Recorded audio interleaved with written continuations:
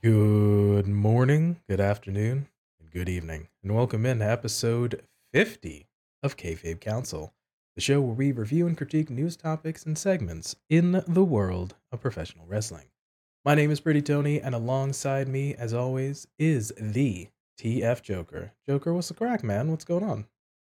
Oh, sleepy Sunday, tired, brain doesn't work too good, but I'm all right. Not too bad. What about yourself? Likewise, tired as well. I was able to watch the pay-per-view or the PLE, depending on how and what you want to call it, last night, which was the WWE Backlash live from Puerto Rico. And yeah, it was a fun match, man. Fun matches. I thought it was pretty all right. We'll get into that, obviously, of course, if you're looking at the title of this episode. That is the majority of what we're talking about. But yeah, man, turned in a little earlier and still tired. So I'm on the same page with you, bud. A little bit of a lazy day so far. Yeah, I had every intention of waking up super early and watching the PLE this morning when I woke up. I just ended up not going to sleep until super late. Just watched trash on Netflix.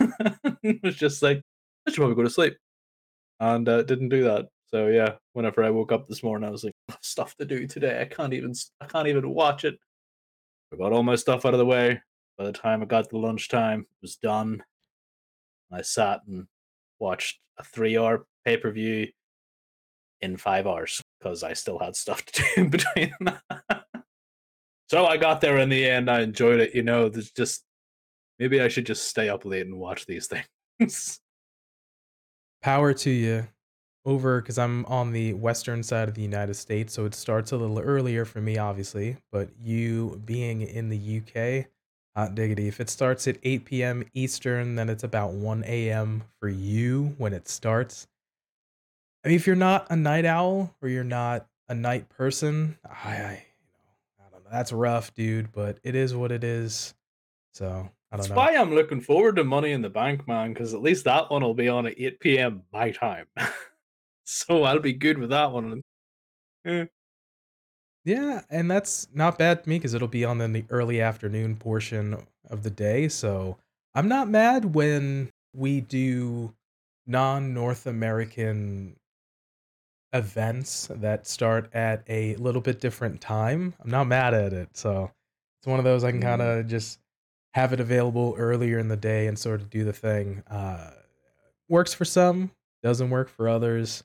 Hopefully wherever you are watching and or listening, it's working for you and you enjoyed at least some of the matches that happened on WWE Backlash, which we will definitely get into. Certainly interesting hot takes, I feel like, for both of us upcoming, but hopefully we get some good takeaways. We'll have symbolics, we'll have some things to say. It'll be good all around. All right, as a reminder, you can find us in video form at youtube.com/kayfabe council and in audio form wherever you get your podcasts from. On this week's episode, we look at the fallout from WWE Backlash. So, coming up first,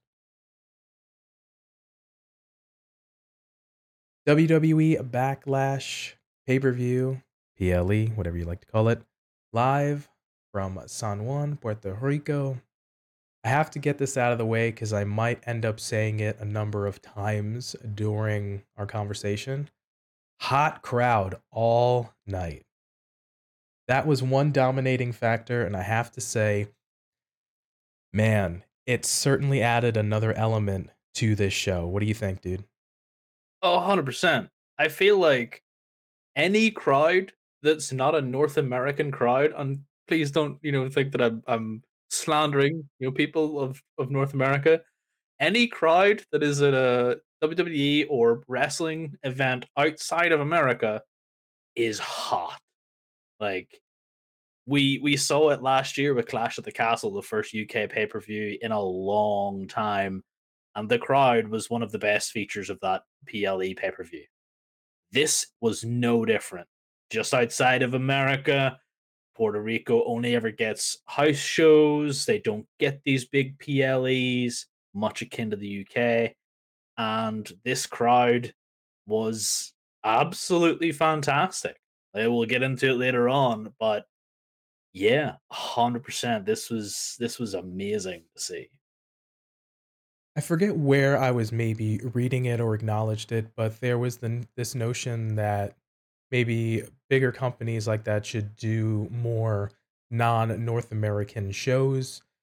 Not to say that the crowd, because, for example, the WWE tours the United States, parts of Canada, things of such a little bit more regularly. Not to say that they're jaded, but it's a different experience than, say, when they go to the likes of Mexico, the Caribbean, the UK, parts of Asia, Australia, things of that for that nature, that when they don't get shows that often, not to say I think starved is the wrong word, but folks get super excited, they get stoked. They definitely come out in droves to let you know that they are really Jones to see the show. I would actually say starved is the right word because there's a lot of desire for shows in the UK from America. Like we want the WWE to come over more regularly. We want AEW to come over more regularly.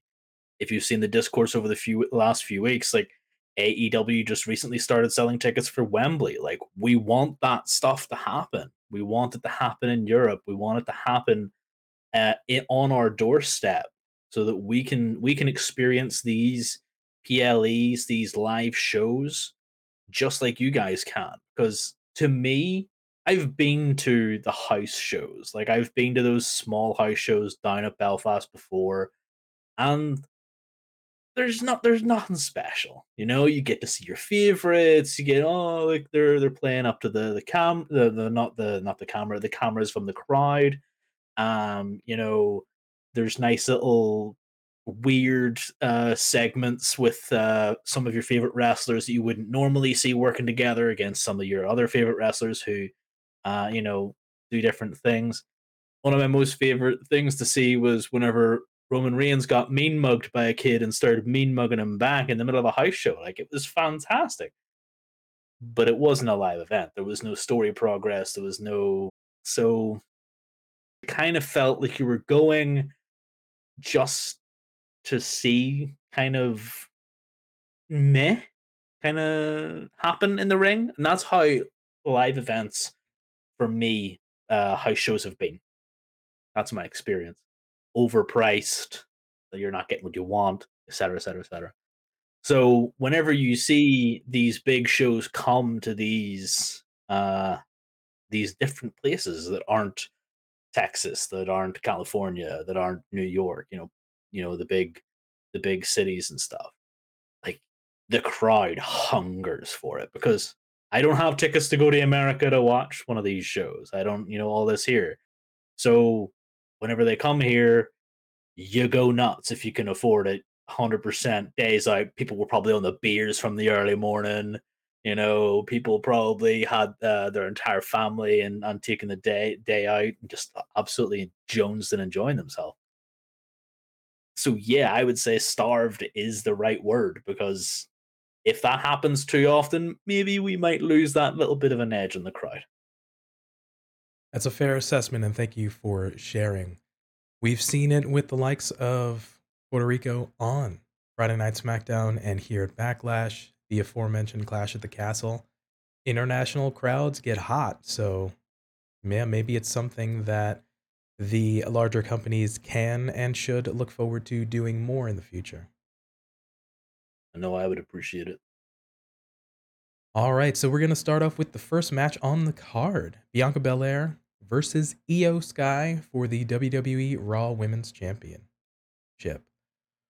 Big reception for both women during the announcements.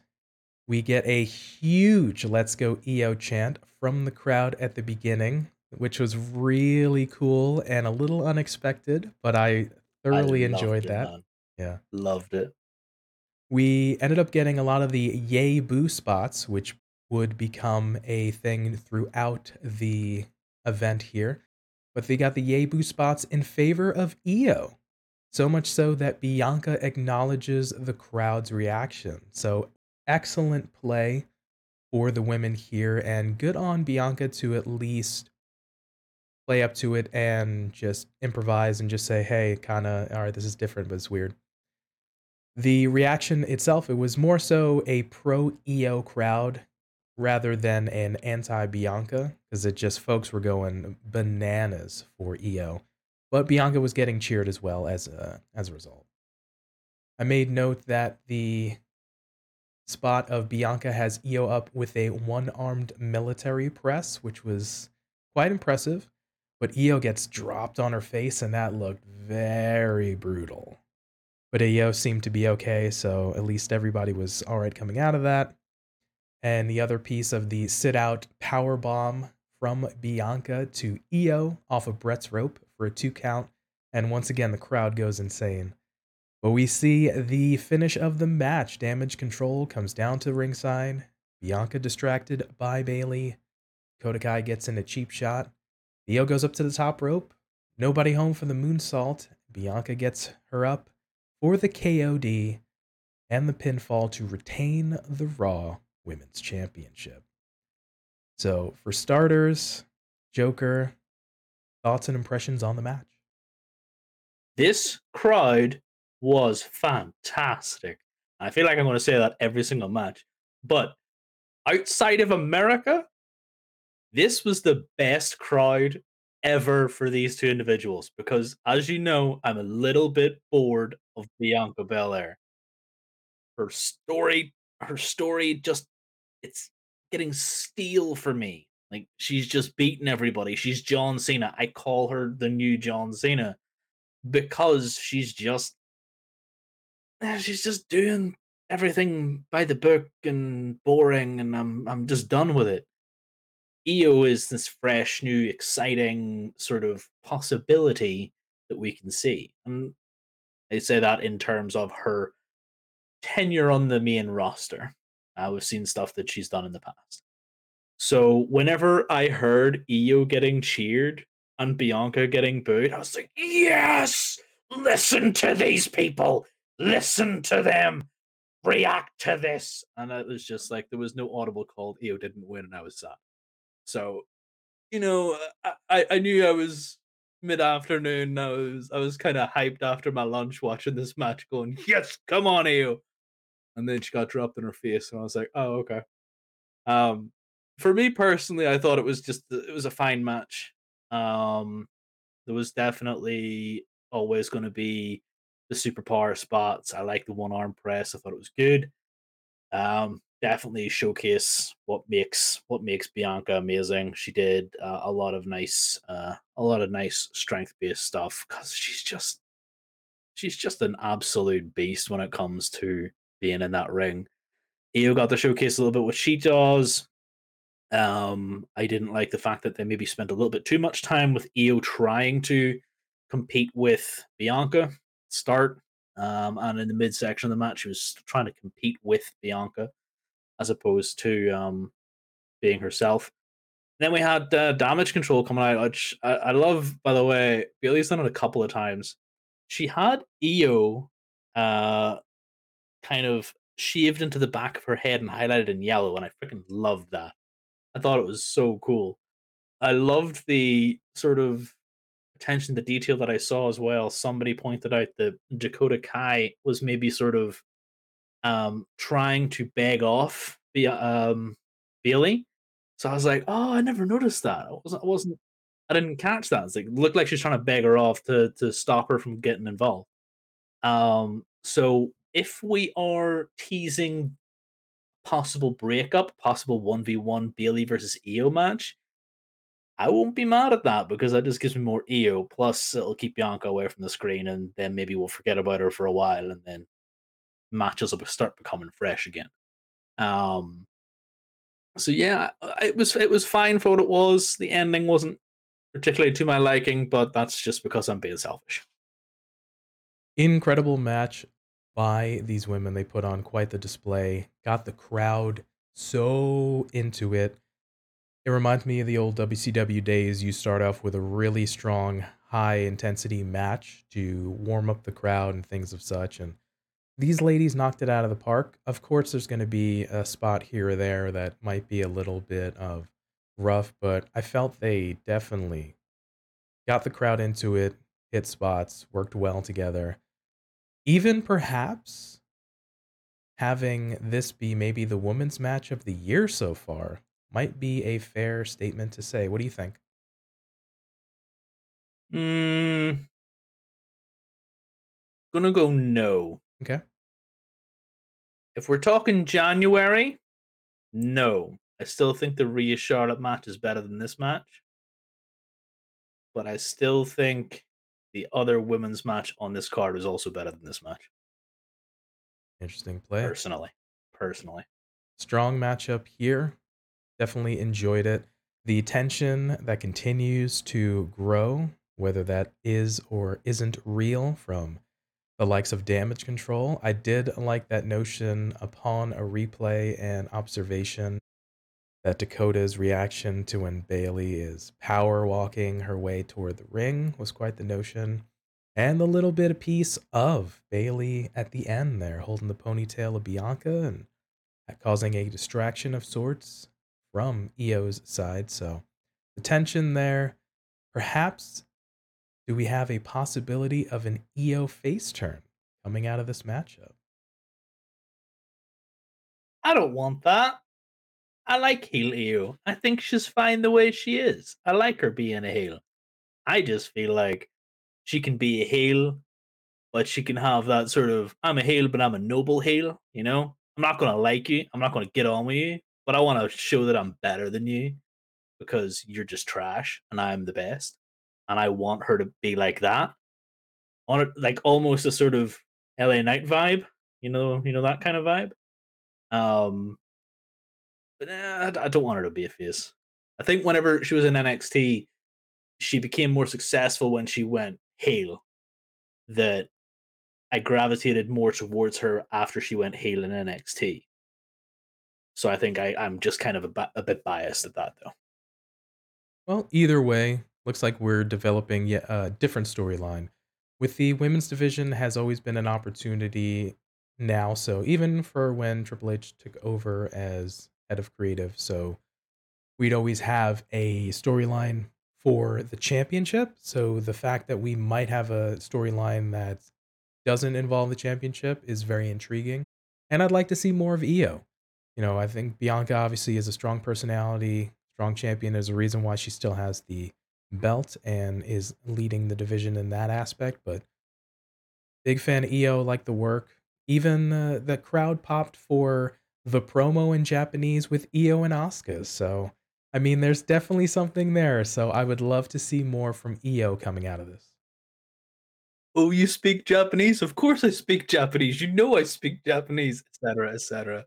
And then her just with the final exclamation in English. It was a personal favorite. Yes, definitely love to see it. Yeah, I want to see more. And I don't have anything to critique about this match. It's not like, oh yeah, it was awful. It was like this, that, and the other. I am as equally bored with an awful lot of the men's champions as I am with Bianca, and I think Bianca gets the full brunt because she's just been the women's champion for the longest, and I'm bored. So yeah, I want to see Io more as well. I want to see Dakota Kai. I think she's fantastic as well. I just think that they've been doing better, baby steps, from where we were to where we are now. Then yeah, women's main events down the line is inevitable and completely welcome. Agreed. So, those were our thoughts on Bianca Belair, excuse me, retaining over Io Sky. Let us know down in the comment section below on YouTube or hit us up on Twitter, Instagram, and let us know what you thought of this match. All right, the next matchup here, Seth Rollins taking on Omos. Before we actually get into the match itself, Omos getting some heat, brother. Boots Seth before the bell as the crowd was singing his song. So It's one of those, it's a very small thing in the grand structure of the segment, but I gotta give it to Omos there. He sometimes can fall flat depending on because he doesn't get to show his personality or he doesn't get to do promos and things as such. So these little things that he can do throughout a match or a segment really help develop and add characters. So I thought it was a nice touch that he can have the crowd instantly boo him for just simply cutting Seth off. Yeah, definitely. Whenever you cut off the popular guy who's got people singing their song and doing all this here, you're gonna generate some easy heat that I think he needs. If he's to be in this role, he needed that. Yeah, I'd agree. But I gotta say, Seth, man, kudos to Seth, selling his ass off, man. Seth ended up getting some decent offense in, including some knee strikes, a tornado DDT, which was really interesting because we don't get to see Omos get off his feet very often, so that was sort of surprising, as well as a frog splash from Seth. I was thinking back when I was watching the match, this might end up being Omos's longest match because he gets a lot of squash matches for sure. Maybe he was in a longer match when paired up with AJ in the tag team setting, but maybe perhaps a singles match. This might be one of his longer ones for sure. And then I'm thinking to myself, Seth does a fine job working around Omos's limited move set, which again, kudos to Seth as well. But we see the finish of the match. Omos ends up kicking out of two stomps, but Seth climbs the ropes and comes off the top with a stomp, and Seth wins with Puerto Rico serenading Rollins with his song. So, Joker, impressions on the matchup? I honestly think the top rope stomp probably did more damage to Seth than Omos. Like, imagine jumping off the top rope and having to land one leg because your other leg is having to reach and try and stomp the other guy, and then you might miss and slip and bust an ankle or something. I don't know. It just seemed a bit weird. The match was fine. It was a far cry from the match before it. Never thought it was going to be a technical masterpiece, like you said. Seth sold his butt off here.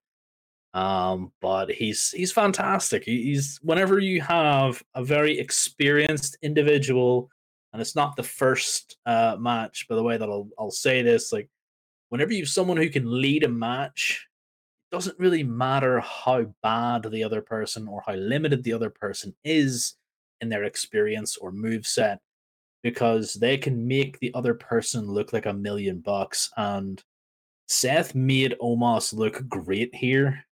Um, but it was just a fine match. I still Right. don't get it, like why it was there. Like why was this match? Like they gave us a little bit before the match. Like let's find out why this happened, and then they kind of just made it up. Like no, there's no. It was leaked that this was going to happen, and then you made it up why it was going to happen. Come on, get it right. So I wasn't impressed by it. It was fine for what it was. Love Seth Rollins, next WWE Heavyweight Champion. Yeah, quite the interesting note. If the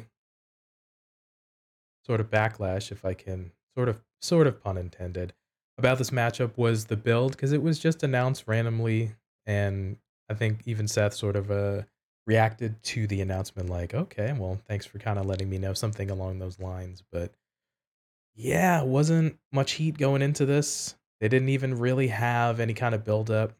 The go home shows of SmackDown and really Raw for the most part were surrounding the draft and things of such.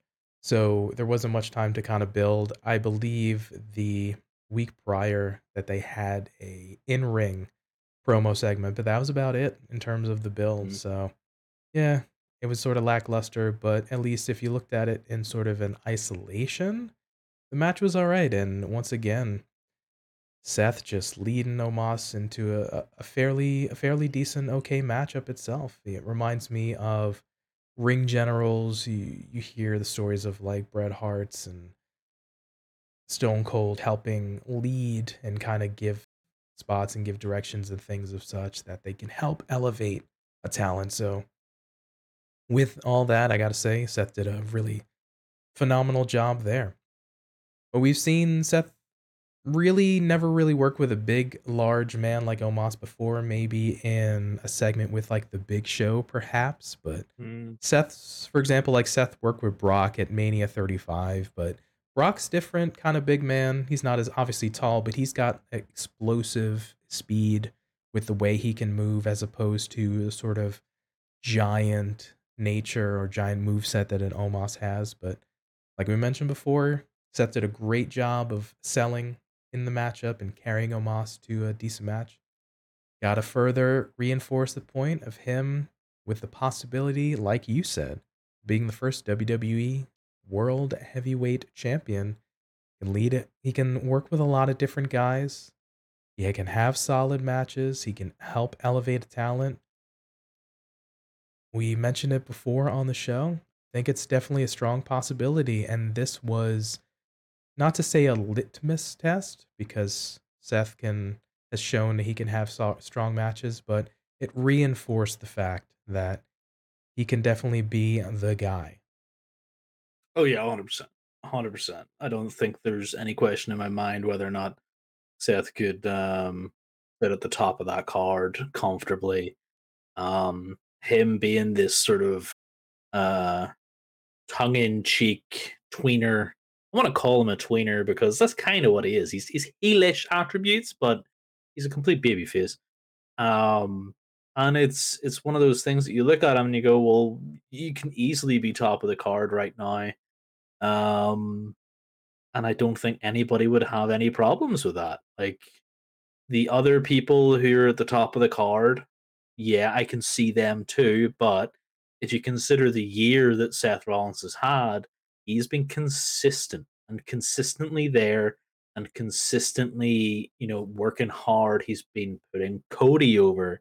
He's been putting not Riddle, Austin Austin Theory Theory. over, and he's been doing a whole bunch of stuff in between, like just keeping himself relevant. So yeah, just make the man the champ, top for the red brand, and then we'll have him versus Roman, and Roman will squash him and take the third belt, and then Bruno Sammartino's records up for the grabs. There you have it. So we can see Seth being a strong candidate. I just vomited a little bit in my mouth even saying that because I don't believe it and I don't want it to happen. Don't do it. That was awful. A lot of things to think about, but Seth, no doubt about it, being a strong candidate and being a top talent for WWE right now, in contention, perhaps for the WWE World Heavyweight Championship. Strong showing in this matchup. I can see it. But with that, those are our thoughts on the Seth Rollins and Omos matchup. Let us know down in the comment section below on YouTube or hit us up on Twitter and Instagram. Let us know what you thought of this match. All right, next on the docket here, United States Championship matchup, triple threat. Champion Austin Theory taking on Bobby Lashley and Bronson Reed. Found it interesting. This was a match around the shorter side. I want to say this was less than 10 minutes. I wouldn't be surprised. But with the limited amount of time, I do have to say the three men seemed to work well together. Ended up hitting some kind of big power spots from Bobby, the agility from Bronson Reed, obviously.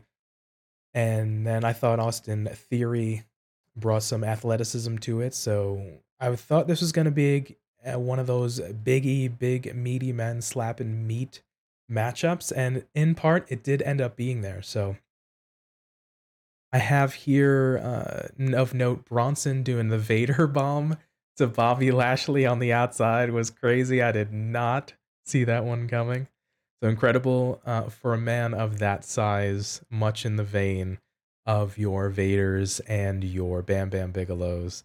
A man that large should not be able to move somewhat gracefully like Bronson Reed does. And then we have, of course, the power moves from Reed and Lashley, like I said, and a bit more the agile movement from Austin Theory.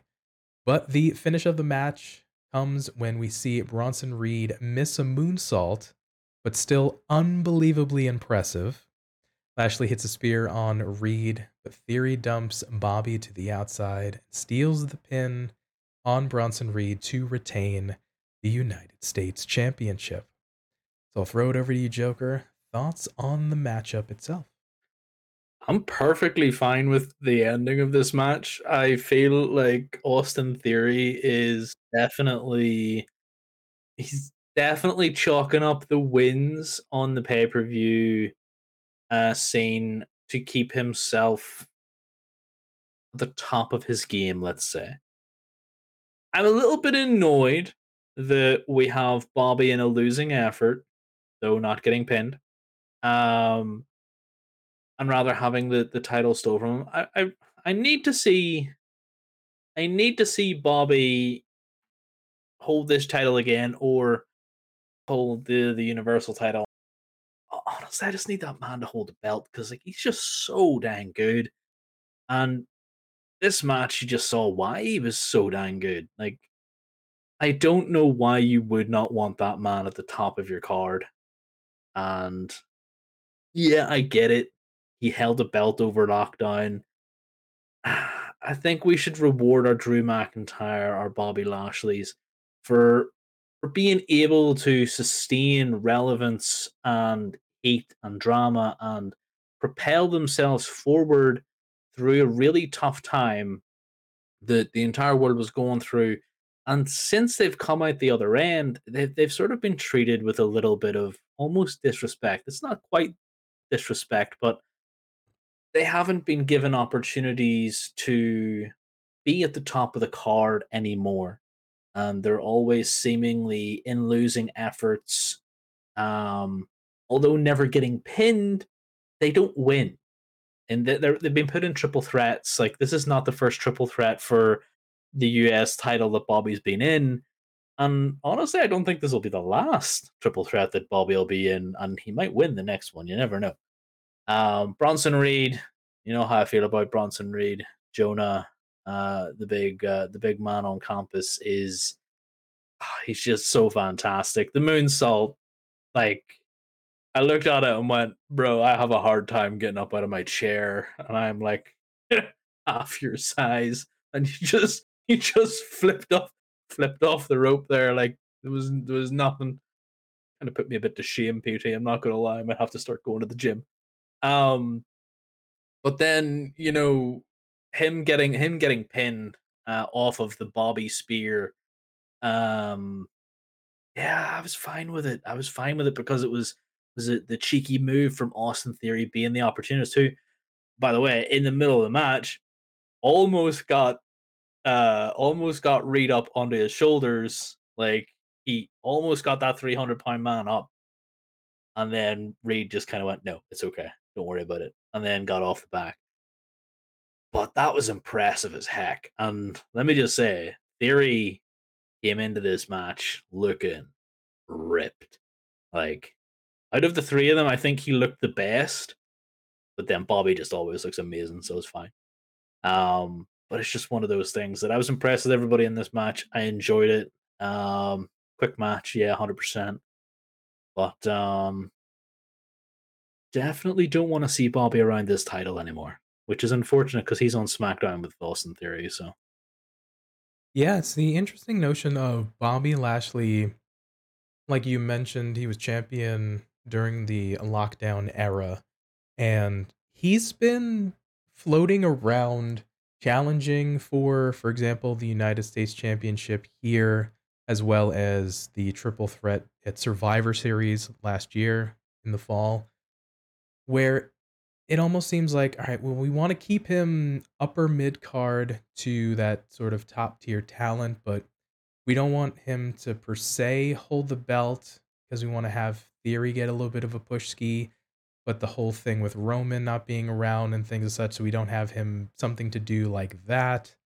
He's kind of in a holding pattern. So I did like that he did not take the pin, for example. So I thought that was okay. We can still kind of have him look strong. Obviously, we are still, and we gushed over Bronson Reed. agile. The moves he did, the Vader bomb, the tsunami splash, the moonsault, crazy guy. Again, can't say enough things. Definitely has potential there. And Theory continues to improve and showcase and just play the chicken S heel. So honestly, even though, like we said, it was a short match, I thought it was a strong showcase and for these gentlemen here. So I thought for what it was, I thought it was good. Where would you like to see these guys go next? Austin's about to get a bunch new challengers on SmackDown. He's gonna lose his title to LA Knight, and that's gonna be LA Knight's first reign with the US title. Heard it here first. Um, Bobby, it's hard because I want Bobby at the top of the card, and I'm being very selfish here that I want to see him polish off Cross when Cross comes for him. Because there's the whole thing with Cross going after Shinsuke. Actually, Cross and Scarlett went to Raw, didn't they? Or are They they on SmackDown? Shinsuke went to Raw, Shinsuke went to Raw. Karrion stayed on SmackDown. Oh, okay, there we go. So I want Karrion to go after Bobby. I want Bobby to polish him off. I really like Karrion Cross as well, just for the kind of role he plays. Um, Bobby against Sheamus.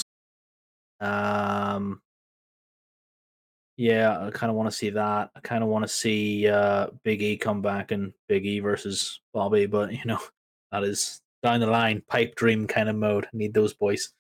Um, and eventually work it so that he can take on Roman. I'm not sure if it's in the cards for him to beat Roman for the title, but like, where else do you put Bobby? Like, I don't want him anywhere near this US title anymore. Um, unless the next time he is in a match with it, he wins it. I really think you're doing him a disservice by putting him in these US title matches. I think by the virtue of Theory taking the pin away from Bobby means we're continuing this feud. But yeah, it's not what I want to see anymore. And like I said, Austin Theory is going to lose the match. Bronson, yeah, he's just going to be a heel and he's just going to run through people. I don't see him really pressuring for titles and stuff right now. This was more of a get back at Bobby kind of intervention. So unless he kind of gets in the way of that again, I don't really see him doing much else other than just crushing people. Agreed. Theory moving over to SmackDown has different matchups for him. I do have a sneaky suspicion we might end up continuing this Bobby Lashley Austin Theory. Yes, we may not have like a match at the next pay per view or something like that. I think we'll definitely get the revisit.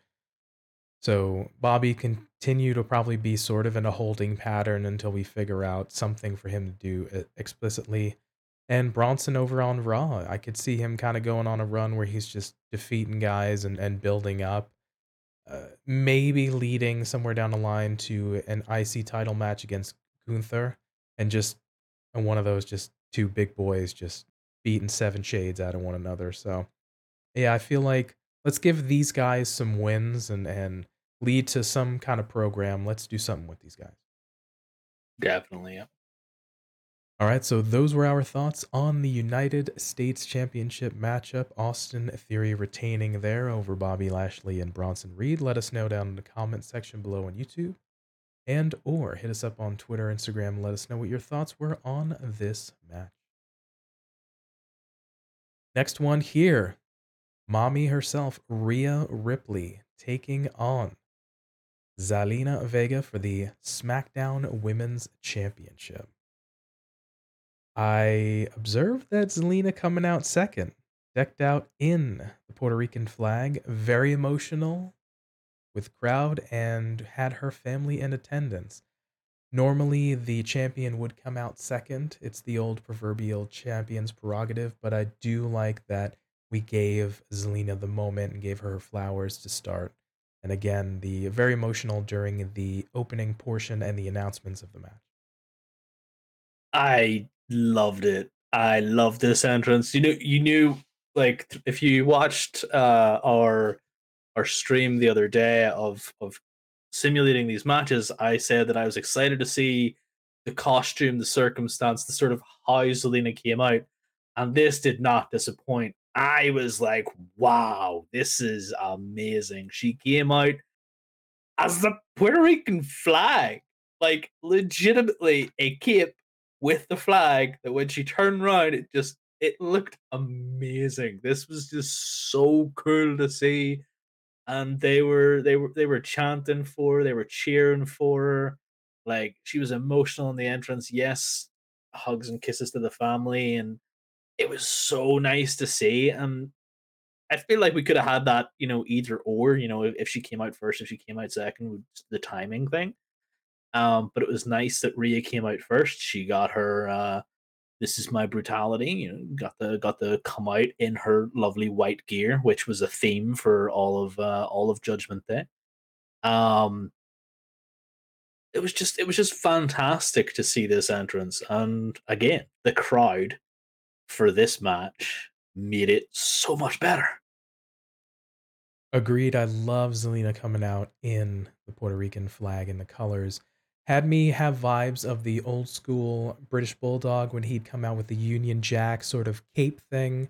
It had the posts much like a Macho Man from the 80s when he would come out like that. So I was getting those vibes and I definitely really liked it, but played up to that huge babyface reaction from her hometown of Puerto Rico for sure.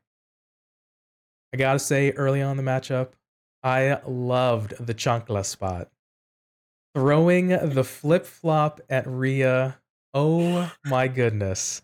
I lost it when I saw her go over to her mom at ringside and get the chancla. So, for folks of Latin descent, you folks, much like myself, know that you're aware that the chancla is the most well versed weapon of a Latina mother or abuelita, striking fear in many a young child.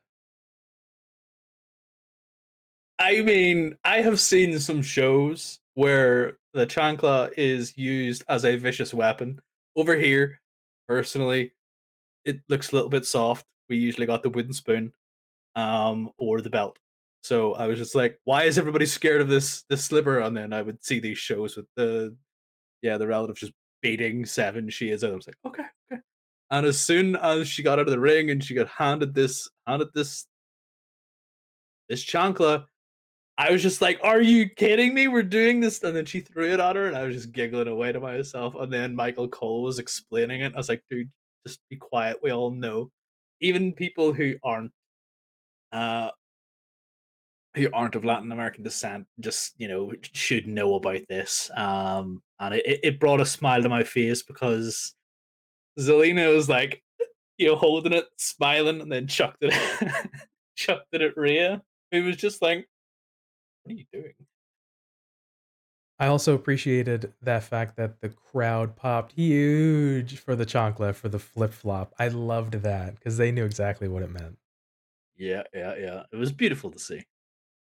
We see the finish of the match after some offense from Zelina and a nice Meteora from the Brett's rope. We end up having Rhea hitting a riptide, stacks Zelina up, and retains the SmackDown Women's Championship. I gotta say, Zelina and Rhea actually worked well together. We saw in a previous matchup a Seth and an Omos sometimes a larger opponent working with a smaller opponent there may not always be the smoothest, but again, they worked really well together. They had the offense with the DDTs and things like that.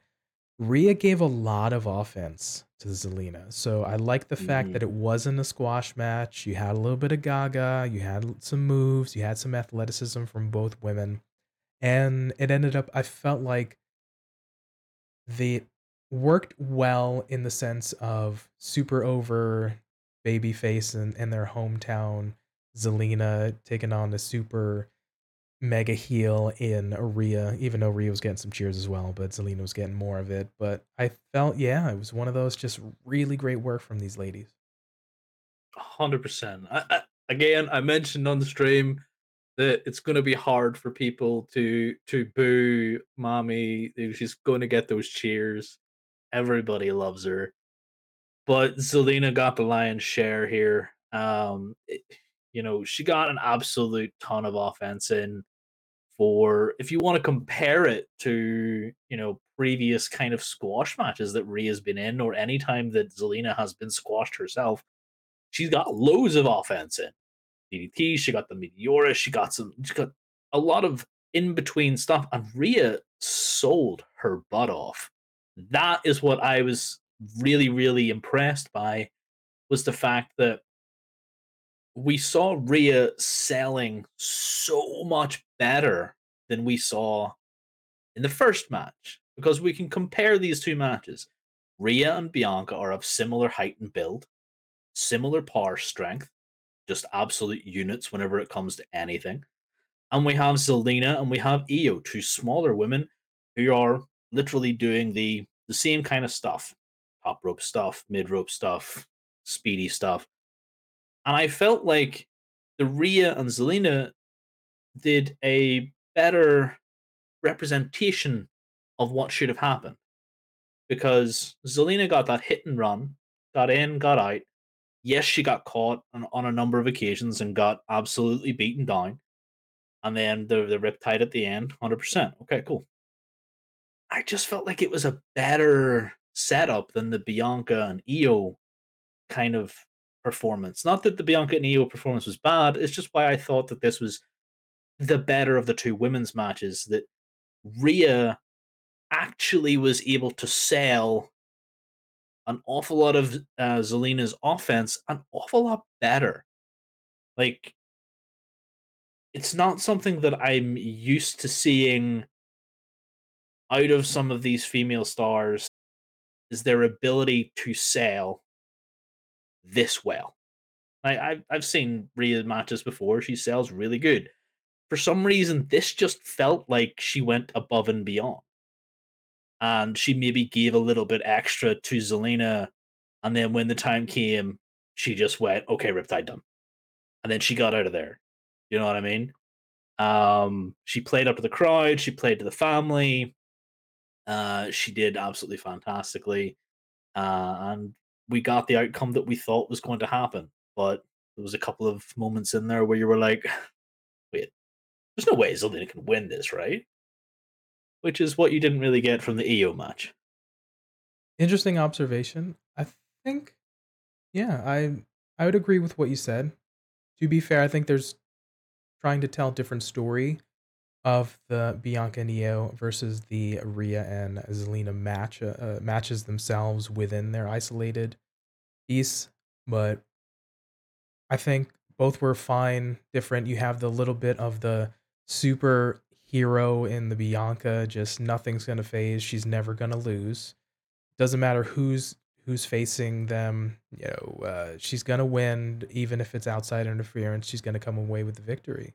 And then you have a little bit different story with the hometown smaller underdog facing this big just challenge in Rhea. So I do like the fact that Rhea, like you said, we gave a lot of offense, made Zelina look really good. For the folks that aren't aware, Zelina has been a wrestler. She was in TNA for quite a while. She was a champion over there as well. She has experience. She's not just some valet that popped up to accompany Andrade a couple years ago in NXT, things like that. She's been in the industry for quite a while. So but when it comes to talent, I think Rhea has the confidence to be able to say, I'm good.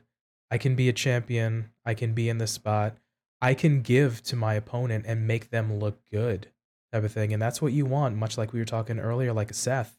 You want to be able to work with different opponents and make and give them the shine and make your opponent look good and credible and have strong matchups. So yeah, different matchups, but yeah, I'd agree that different story being told, but strong matchup from these women here. And then I do like the idea that Rhea got the pin and gave Zelina the ring and gave her her moment, gave her her flowers in the ring. And Zelina looked strong in defeat, even getting that ovation. So the crowd were invested in there, and I'd like to see more on potentially how we handle Zelina going forward from this. Let's try to run with the momentum she's got. I think that would be a good idea. Whether or not that's going to happen, I will be cynical and say, it's probably not going to happen. Um, Mainly because of who we have at the top. The likelihood is she will maintain her status as attaché to the LWO, and be very sporadically used. Um, Now, whether or not that is sporadically used against people like the Viking Raiders who have Valhalla, etc., etc., or again with the Judgment Day, maybe she'll be using more spots with Rhea and she'll get a rematch of Rhea at some point down the line. Um, I just feel like she was underutilized for such a long time, even whenever she was Queen Zelina, which I loved. Thought she played that part to a T, much like we had King Xavier Woods. So it's just one of those things we'll see. But I'm just going to be cynical and be like, we're probably not going to see too much more. Um, Not that that's what I want. It's just that unfortunately that's probably the way it's going to be. It's definitely a possibility, but hopefully let's run with the momentum.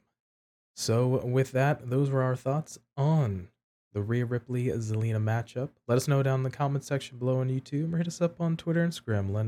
Let us know what you thought of the match. All right, next one here: Bad Bunny versus Damian Priest in a San Juan street fight. I have to say, the pop when Bad Bunny came out was absolutely insane. Loved the crowd singing along to the song Chambea. I gotta say, it was crazy. I mean, insane. A whole stadium just singing the song. Absolute great visual. Goosebumps. I do not listen to Bad Bunny. I've said this before. I'm a fan of Bad Bunny because of his talent and the fact that he is the most streamed recording artist. You know, I could listen to his music. I just wouldn't understand the lyrics because he does everything in Spanish. So it's one of those things. Um, but to hear an entire arena, like not just go, oh, it's like, no, lyrics, actually singing along to the full song for the full entrance. Seth, you have got nothing on Bad Bunny, and I'm just it's not a slight. He was in Puerto Rico, they were singing the song. So it was like I've seen so many videos of all these fans just recording themselves and everybody around them just singing along to the song. And I was just like, this is so cool. He had such an amazing entrance. I was just so blown away by it. Incredible entrance, crowd reaction. We return to that notion again, but really great visual we saw there. On to the matchup itself. The early portions, I gotta say, was really simple. We ended up getting a surprised Michinoku driver from Bunny onto Priest early, but then for the most part, it was some punches, some wrist locks. You hit a move, work the crowd, sort of that old school style of match. And then we were kicking into it after that, hitting some chairs on Priest. We had the cross body, which Bunny's done before, onto Priest as well. Some trash can lids, kendo stick shots. And then further on down, we go into the crowd, Priest hitting that Falcon arrow onto the table near that production area. That was pretty crazy. So, but we work our way back to the ring. Bunny ends up working a Priest leg, so we have a little bit of structure there. But then the next chapter in the matchup itself, we get the run-ins. Got Judgment Day coming out, Dominic and Finn trying to even the odds and get on Bad Bunny. But first, we see Rey Mysterio come down. He gets slighted by Dominic and Finn. And then we have the return of Carlito. And it's been quite a while. We had the appearance in the Royal Rumble a couple years back, but man, another huge pop for hometown boy Carlito coming in there. And then another return, Mr. Savio Vega. Huge pop once again, which was insane. And then, of course, the last portion of that, we got the rest of the LWO, Legado del Fantasma. I have note, and I made an extra special note here when we have Savio and Finn in the aisleway.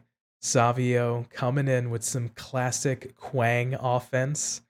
The that's the kick, the crescent style kick, and then of course the moves there. I got for those folks that aren't aware, during the new generation, before he became Savio Vega, the man himself portrayed a I guess ninja by the name of Quang, and that was one of the notable pieces he did, that sequence on Finn, and I popped huge for that.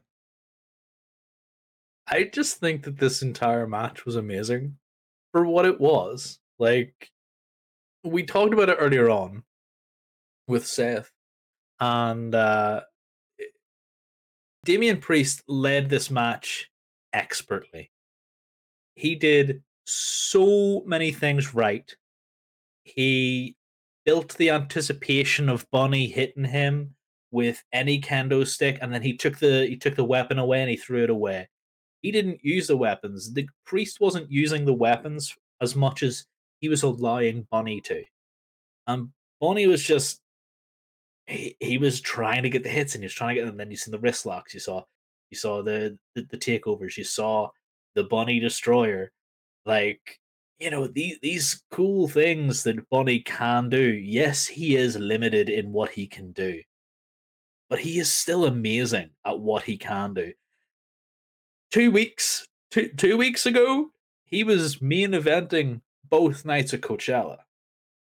The start of the week, he was a headline event at the Met Gala. This weekend, the man is being put through tables by a broken arrow from his friend Damian Priest. Like, the man is on the biggest bender of amazingness for like 2 weeks, and I bet you like next week he's back in the studio just recording another album or something. Like, this was so cool to see, and it was just I was amazed by the stuff, the offense that Damian Priest was getting Bunny to do. I was also surprised the Spanish announce table was not exploded. I thought for one tiny little moment that they might put somebody through the Spanish announce table, but I think it actually survived the entire pay per view. And this was unheard of. Why did that table survive the entire pay per view, guys? There was a San Juan street fight and nobody went through the Spanish announce table? Are you kidding me? At least put them through Michael Cole and Corey's table. A little bit of revenge. This ain't the Attitude Era, brother. We don't go through the Spanish announce table every week. I mean, come on. It's just one of those little holdovers. If you're going to do something with the Spanish announce table, you got to bust it up. But whenever we heard the I spit in the face, people who don't want to be cool, I popped huge. I love Carlito. I think the Carlito era of the US title was some of my favorite stuff. And he got a huge pop. I loved him coming down in his LWO shirt. He got down to the ring. He just got a whole bunch of offense in on Finn and Dominic. And it was one of those that he took out the apple and spit it in Dom's face. Do it. And he spit it in his face. Yes, that's everything I wanted. Was so happy to see that he was spit the apple in his face. And yeah, the realization later on that Finn was like, "There's two of us." Savio stood right there by himself. Let's go. He went, "Hang on," and then brought out the LWO. It was some fun. It was some fun break time between the match that you knew was going on, and then I think it was like 5 minutes of this wacky races of just people doing whatever outside of the ring, and us focusing on that, and then remembering, oh wait, there's actually a match. And then, like we said, like Bunny hit the Bunny Destroyer and got the pin. And yeah, Damian Priest absolutely killed in this match. He led it so expertly. And yeah, that man needs a belt right now. I think him being in the WWE Heavyweight Championship um, tournament that's coming up, which was announced today. Um, yeah, he's going to go far in that, and I'd be happy with being wrong and seeing him even being the first guy to hold the belt. This just solidified the fact that I loved Damien before because I thought he's been an absolutely amazing heel, and the entire Judgment Day has come on leaps and bounds ever since their sort of lull in the mid part of last year, and it was such a good match, and it was such a shame that this match was where it was because I am so annoyed, PT. Like I can't get over my aggravation. You have this man, Bad Bunny, who has the entire crowd and probably people outside who's singing along with him. And then you had this cool love in session where they're lifting up. Like, how cool would the visual have been? You know, Bad Bunny being lifted up by the LWO as you went off the air. Like, bruh, come on. How cool the visual would that have been in Puerto Rico? Like, Couple of great points right there. Of course, highly athletic from this crazy individual, Bad Bunny, this celebrity here. That ending sequence, sliced bread. Then he wailed on Priest with some chairs, and then the Canadian Destroyer. I mean, it was crazy good, and you hit it right on the head. Damian Priest. You have to have two people in the match, right?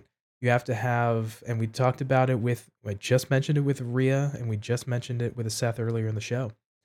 You can have someone who can make their opponent look great. Damian Priest, been a veteran for quite a long time, had a nice role in NXT, so you can tell Papa H likes him. Being put in this position when he got called up to be tagging with Bad Bunny at WrestleMania, and now to be trusted to put on this match, carry Bunny to a really good, just fun segment here. We did some spots. He ended up being safe. No one was hurt by all accounts. It was just really, really put together. Yeah, so I think at the end of the day, right, Damian Priest does a phenomenal job.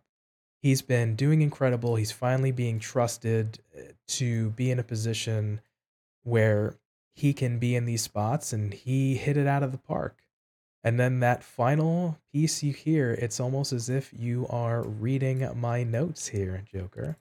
But the fact that that crazy visual, and we'll get to that last match a little bit later, but man, around a crazy performance by both Bunny and Damian Priest, but that visual of how this match ended and the LWO and all the folks lifting up Bunny, there's a real possibility that this probably, some folks would argue, should have been the last match on the card.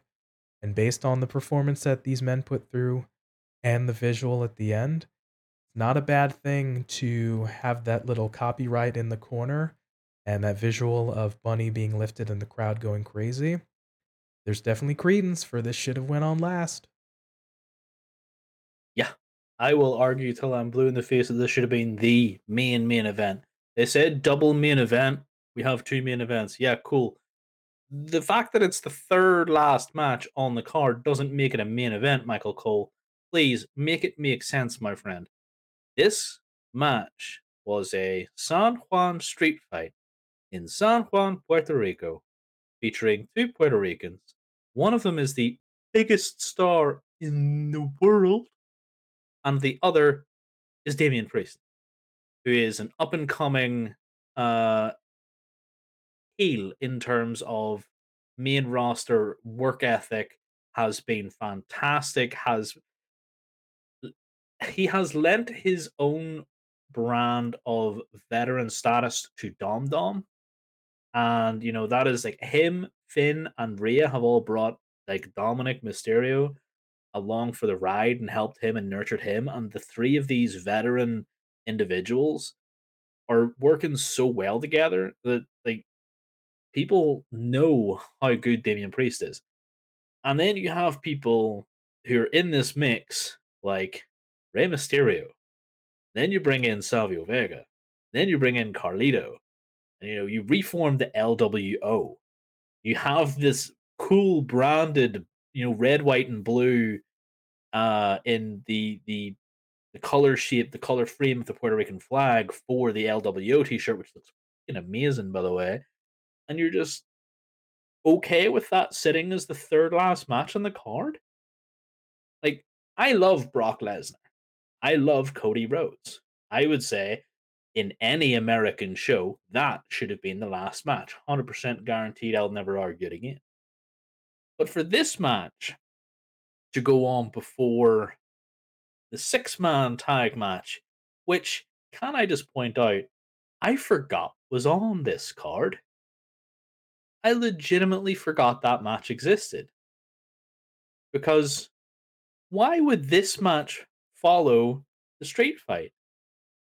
I wasn't interested in the next match, honestly, PT, because I was still riding the high of Bad Bunny just, having an absolute stonker of a show. It was great, but the placement of this match was terrible. And yeah, should have been last match, in my opinion. Great all around segment. Got a lot of just amazing spots and just great crowd reaction.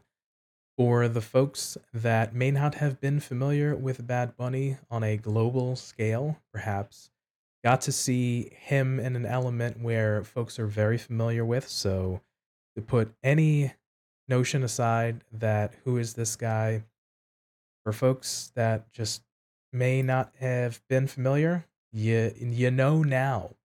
And as well as a great crossover appeal, and we had that ending sequence on SmackDown with Bunny and the LWO closing out the show, and Bunny and LWO t-shirt, and then this sequence here being with the crowd of the lads as well.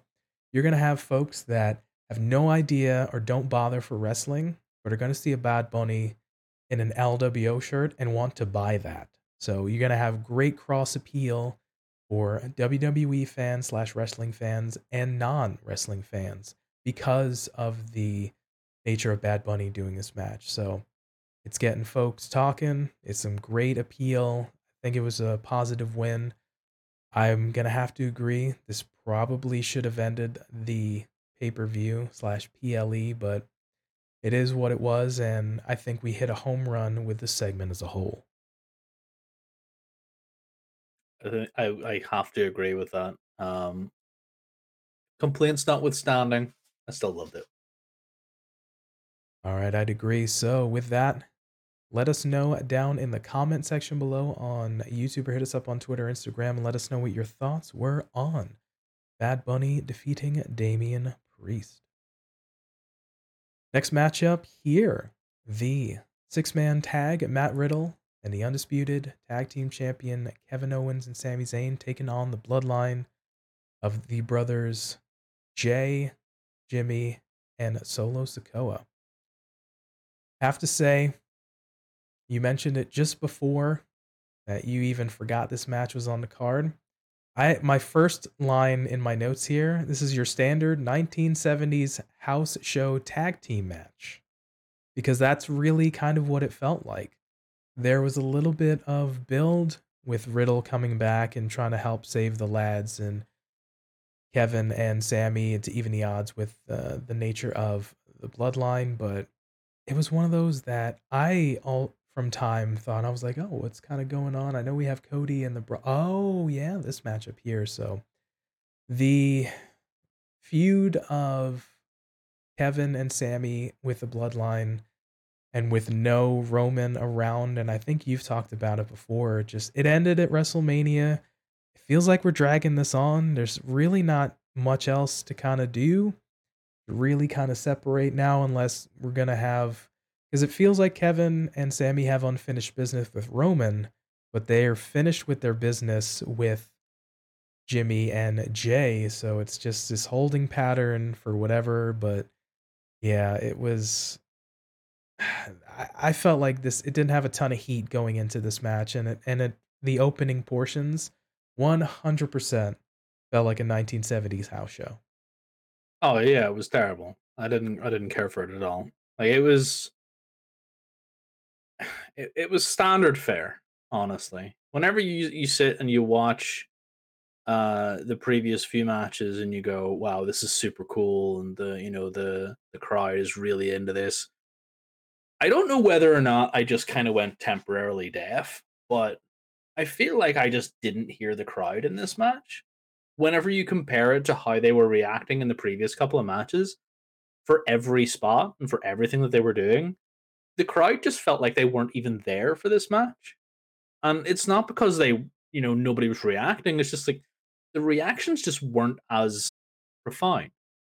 And we had the obvious Jimmy and Jay shouting spots where they're constantly shouting at Sammy and all this here.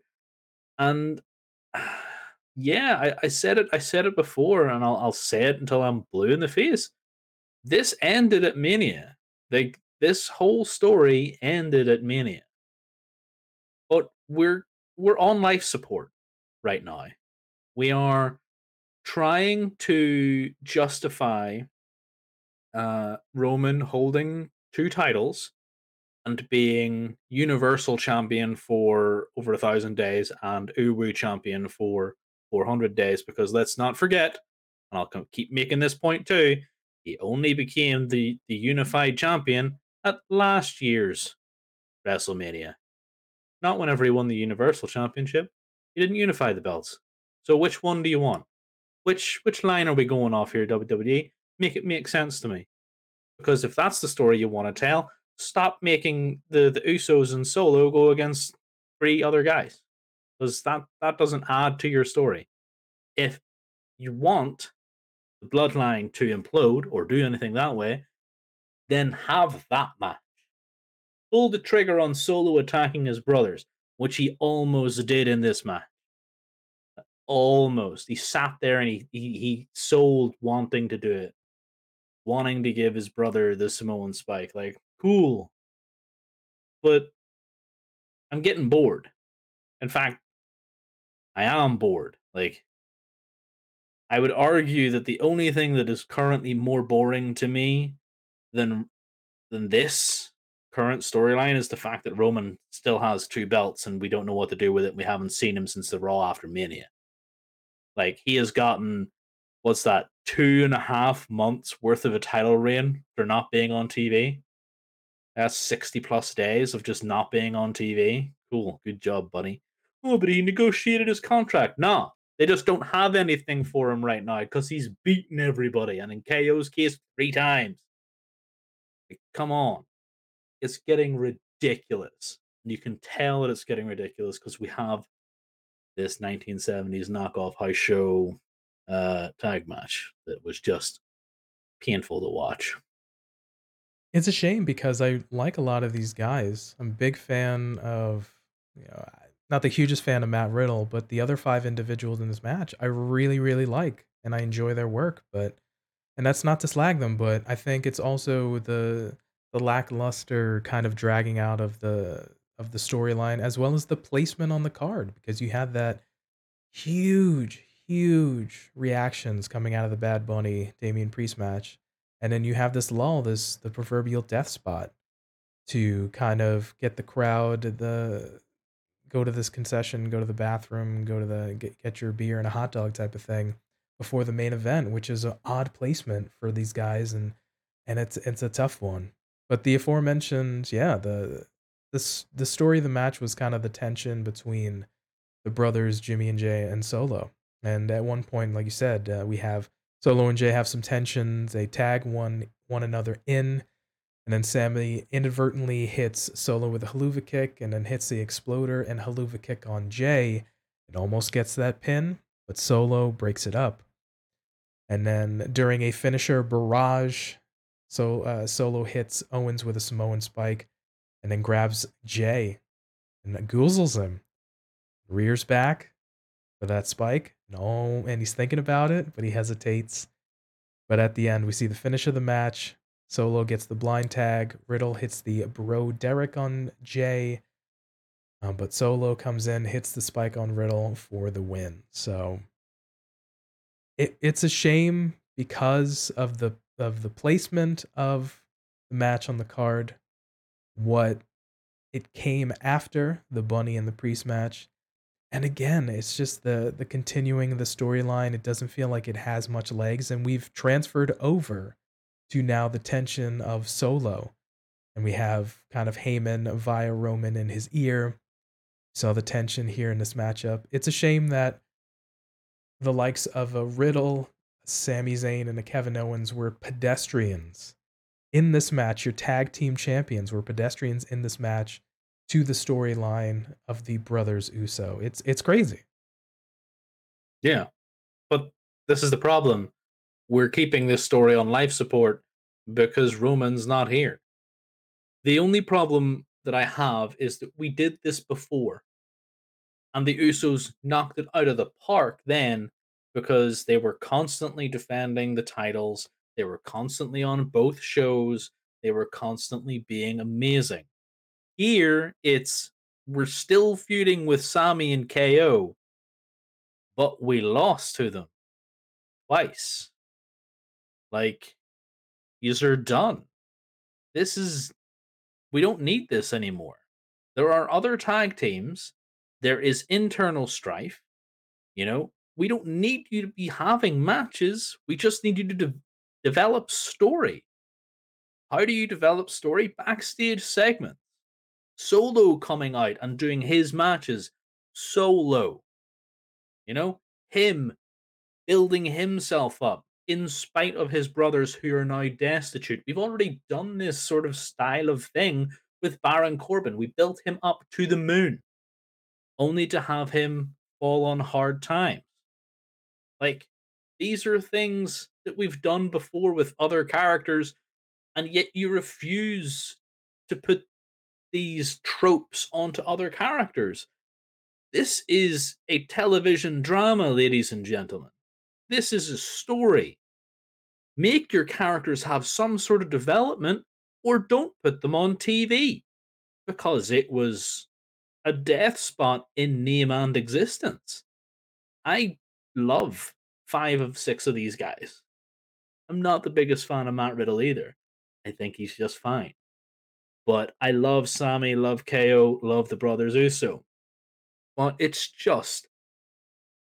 so stupid to me that we put them on after the Bad Bunny match and before the Cody and Brock match. I would even argue that this match wouldn't have suffered as much if it had went on after the Brock and Cody match.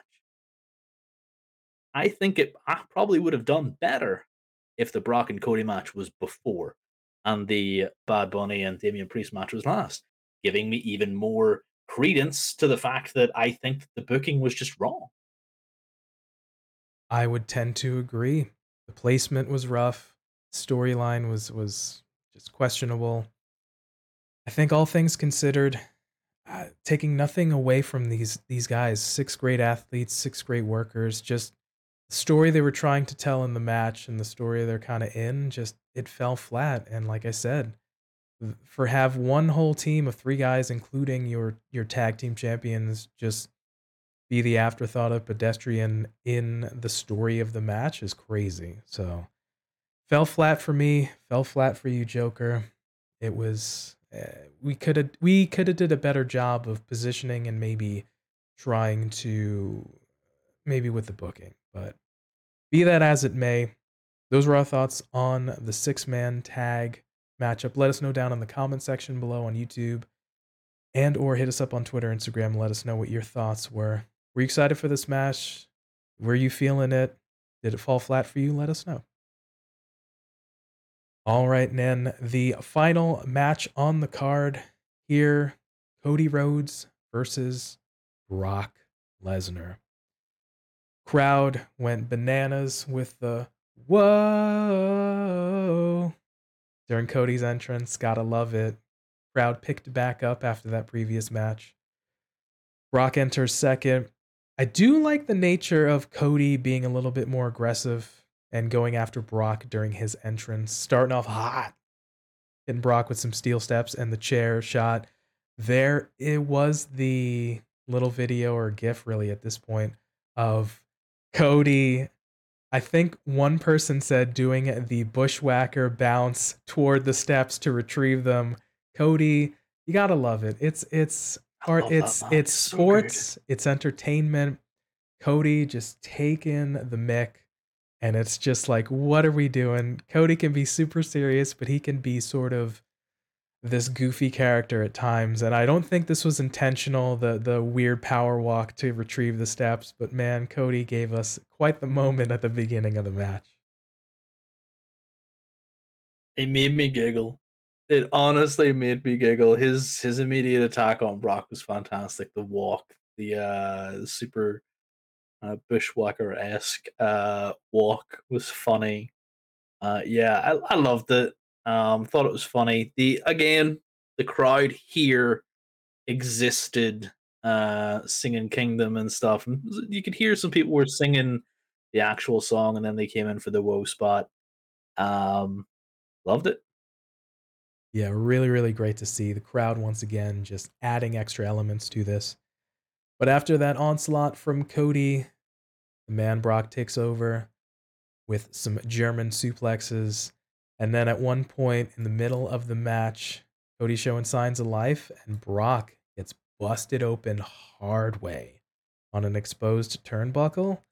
And you can see he, within seconds, he starts bleeding and he's gushing. That impact itself looked nasty. And then the immediate aftermath of you seeing, oh, this isn't a, like, yeah, no, he's bleeding. He's busted open. Pretty crazy. Mm. Yeah, it was possibly Brock wanting to add a little bit of his own legitimacy to this. Like he has been known to open himself up hard style um from time to time. Like he was probably meant to take the spot and be, oh no, it's the exposed turnbuckle that whenever I suplex Cody he ripped off the turnbuckle pad. Um but yeah, Brock just went straight in and went, all right, turnbuckle, it's you or me. Who's gonna win? And I'm pretty sure the turnbuckle almost lost. Like it wasn't that big a gash, but it was like in here somewhere.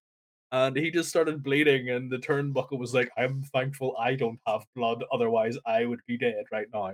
So it's just covering his face, and you're like, oh wow, okay. And the ref was checking him, and everything was being sorted out.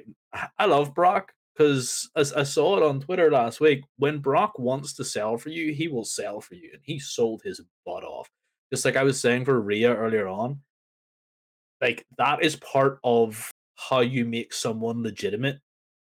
Is if your opponent is willing to sell for you, and if your opponent is already legitimate, then you are only being legitimized, to continue to use that word, uh, because thesaurus does not exist in my head, um, then you are just being promoted by proxy. It's great. We saw it with Seth and Omos. We saw it with Rhea and Zelina. We saw it with Bad Bunny and Damien. It's just the continuation of things that went on here, and I'd love to see it. Yeah, really, really good, honestly, from some hard shots from both Cody and Brock. At the one point, the sequence, there's a diamond cutter, a disaster kick, a Cody cutter, and two crossroads, but that was only a 2 count on Brock. Oh my god. What are we even doing here?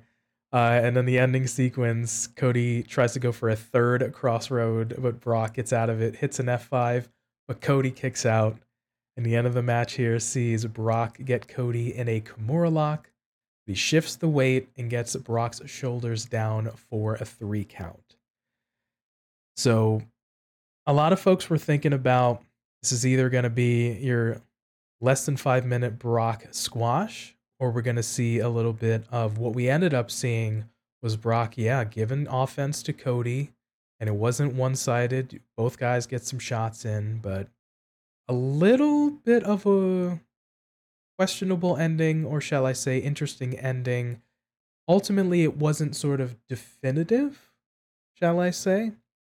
There wasn't a demonstrative, I've got the pinfall from either man.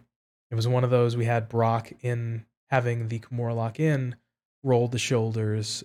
We've seen kind of this booking with Brock before, but I don't know about you, Joker. Even though Cody came away with the win and it was just a fun sort of train wreck match, I felt like we're leaving the door open for at least one or more matches with Brock and Cody. There's a definite rematch coming. A definite rematch coming, and we're going to have it be set up possibly for Crown Jewel or whatever Night of Champions. Night of Champions. That's the one. Um, because Cody is in the title competition for this new title, right? But ask me who's not in that list, PT. Who's not on that list for the tournament for the new World Heavyweight Championship? Brock freaking Lesnar is not on that. He's not on that list. So I can see Brock coming in and doing a little bit of shenanigans, costing Cody his opportunity to go for this new title. We have Brock versus Cody at this Night of Champions, and we have that feud go on. Maybe Brock gets the win back here, and then we'll have a little bit of a rubber match where Cody possibly wins definitively, puts the feud to bed, and by that stage we'll have a new heavyweight champion. Brock can go off and I don't know do cowboy stuff for a while. So that's what's probably going to happen. So, fun match all around, guys. Two guys just going after one another, hard offense. Like, we'll circle back to what we mentioned before. The show ended with Cody getting out of there and going down the entranceway. I think it was a shot of Brock in the ring, and then we fade out. Going back to what we said before, would have been a probably cooler fade out to see Bunny being held up by the lads in the LWO and all that stuff with the crowd going crazy. Probably a better visual, but they decided to go with Cody and Brock last, so it is what it is. But I'm probably in agreement. We're going to see another matchup, if not one or more matchups between Cody and Brock until we figure out who Cody's going to be feuding with going forward. But those are our thoughts on Cody and Brock Lesnar. Let us know down in the comment section below on YouTube. Rate us up on Twitter, Instagram, and let us know what your thoughts were on this matchup. Did you like Cody's power walk, his bushwhacker bounce? Did you like the ending, or do you feel like perhaps Bad Bunny and Damian Priest should have ended the show? All right, that about wraps it up for us. Quite the fun show we had with Backlash. A lot of interesting booking decisions, but I gotta say, the highlight for sure, that crowd was hot for most of the night and added a lot to this event. Love the crowd. The crowd 100% made this event. The same thing could be said whenever I watched Clash at the Castle. I loved that event.